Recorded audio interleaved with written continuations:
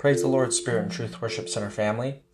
My name is Pastor Joshua Koppel, and today I'll be talking to you about obedience to the Word. I've been recently studying and reading the words of Billy Cole, watching his sermons on YouTube and reading his different books and different sermons that I could find. And one thing that Billy Cole used to say is that the Word of God is the voice of God in your life. We don't all hear the voice of God as an audible voice. Some people hear it as a quiet, tiny voice in the back of our mind. Some people get an impression, but every time you read the Word of the Lord, every time you pick up your Bible, you are hearing God's voice for you. I want to start with Exodus 19, verse 20. And this is a moment where Moses was hearing from his father-in-law on a better way to lead. And it says this, "And thou shalt teach them ordinances and laws, and shalt show them the way wherein they must walk, and the work that they must do." So it's saying here that the Word of God will show us the way we must walk and the work we must do. So if you're not sure how to walk, or if you're not sure how to live your life, you need to go to the Word of God. In these testaments, in these Old and New Testaments, you can see the way we are meant to live. And not only that, it will show you the work that you must do. There's work to be done in this life. And I'm not talking about your job or your career. I'm talking about your calling. I'm talking about the work that God has put specifically for your life. Everyone from the smallest child to the oldest saint, all of us has a work to do that will please God. And I don't know about you, but when I get to heaven, I want God not only to say, "Well done, thy good and faithful servant," but I want him to say, "Man, I'm happy to see everything you did. I'm so excited for you to be here so you can see all of these people that you helped and to see everything that I was able to accomplish through you, Josh." I'm so excited. I'm so excited to hear God talk to me about what I was able to accomplish on earth in His name, because I'm trying my very best to follow the Word and to please the Lord. And I know you're doing the same. Now, this verse in Exodus 19:20, it talks to us about following the ordinances and the laws, and these are what we find in the Word. The Word of God is the law that we follow. Now, if you jump over to Exodus 19 and verse 5, it shows you the end point.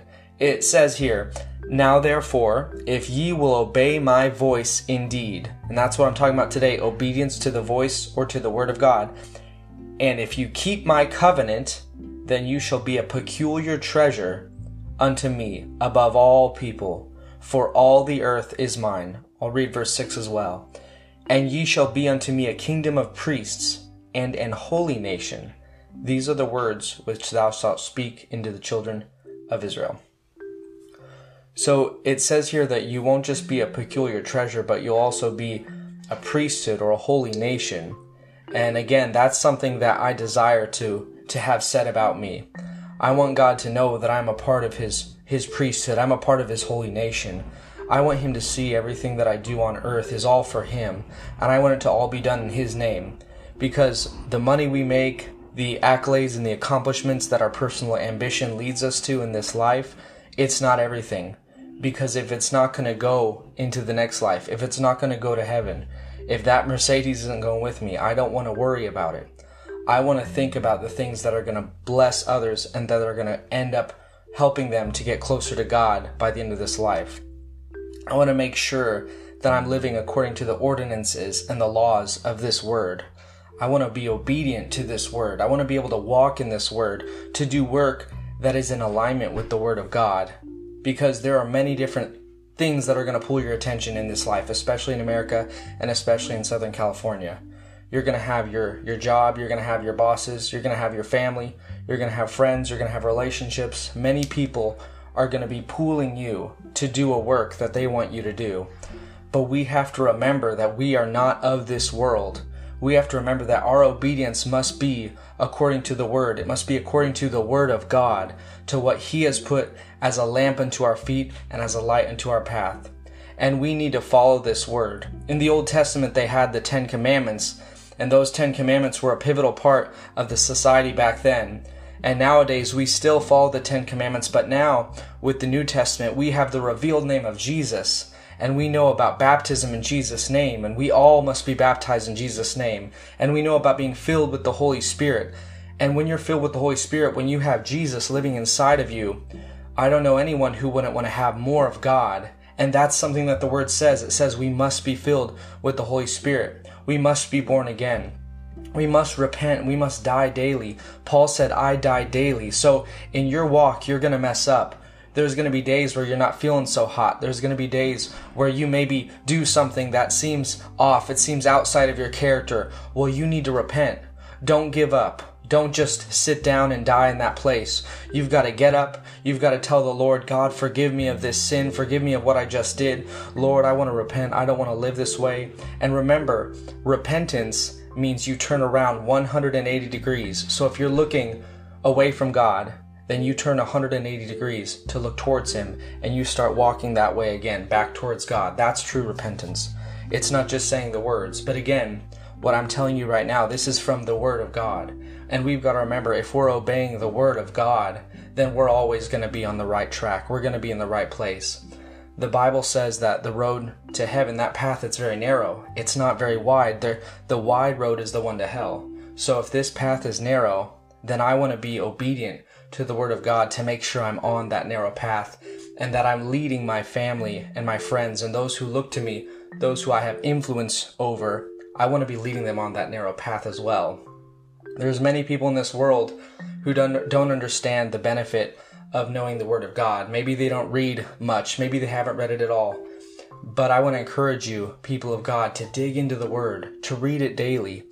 It's not just something that we need to do because that's just, as a Christian, you just read the Word. No, this Word is something we must obey, but we've got to have it in our mind. We've got to have it in our heart, and we've got to have it showing in our life. If we want to have the fruits that are spoken of right here, if we want to have that work and that walk in alignment with God, we've got to know the Word. We've got to be obedient to the Word. And then it says God will tell us that we are a peculiar treasure. We are a peculiar treasure to Him. We are in His holy nation, and we are His holy priests. I'm thankful today to be included in that number, and I'm thankful for the Word of God today. And I want to encourage you to keep obeying, to keep reading, and to keep following the path that God has set ahead of you. God bless.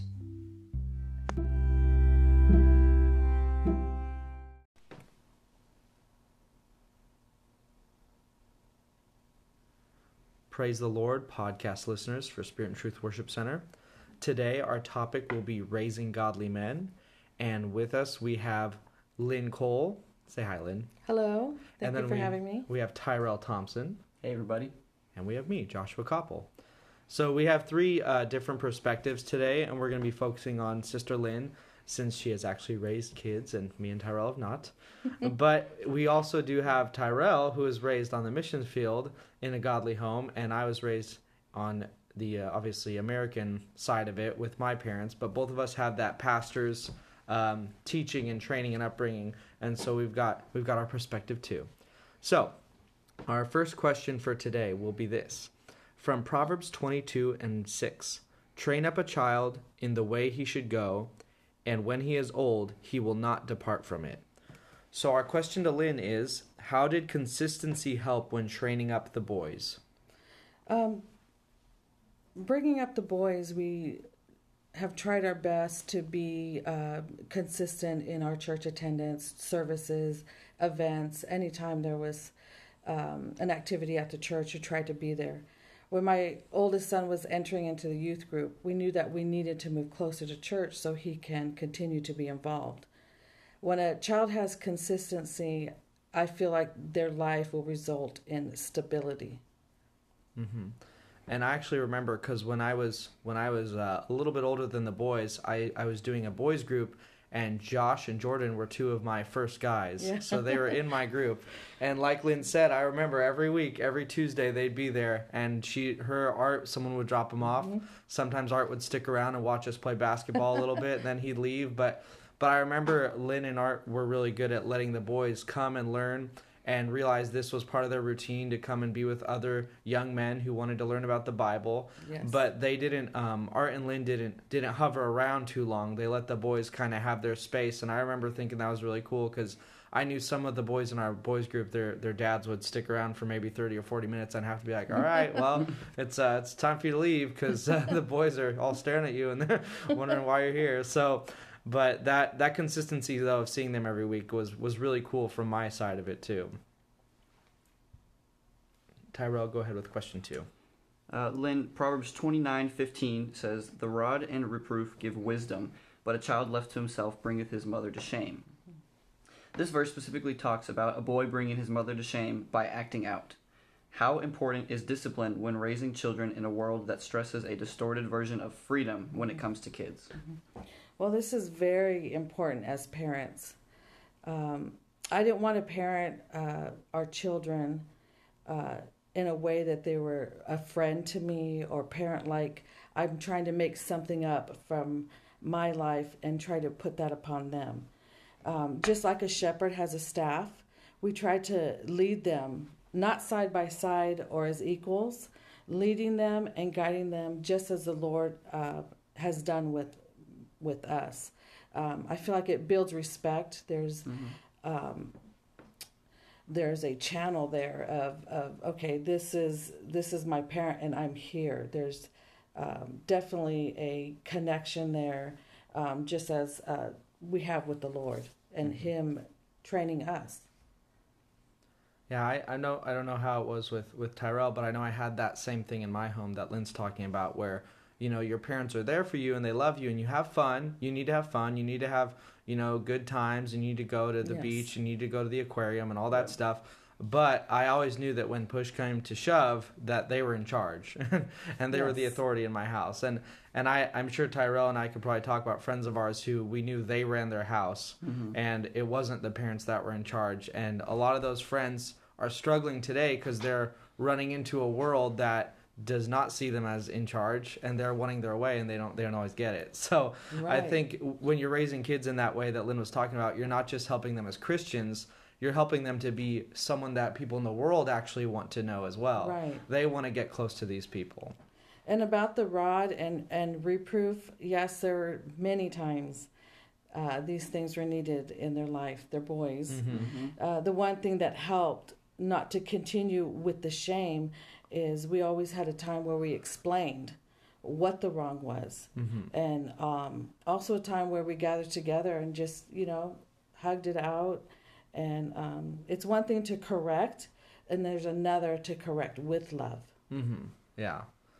I think you're right. I think the love is really important because I know some of my friends, their parents were very strict, and so the correction and the authority was definitely in the home, but the love was lacking. And then you get a whole nother issue because I think there's those 4 parenting styles, but you've got the authoritarian, which is just the strict structure, but then the authoritative, which is where you add that love and to where they actually know, these are the rules, but it's because of this. This is why we're giving these rules, Yes. So I think that's really awesome. Tyrell, do you have anything to add?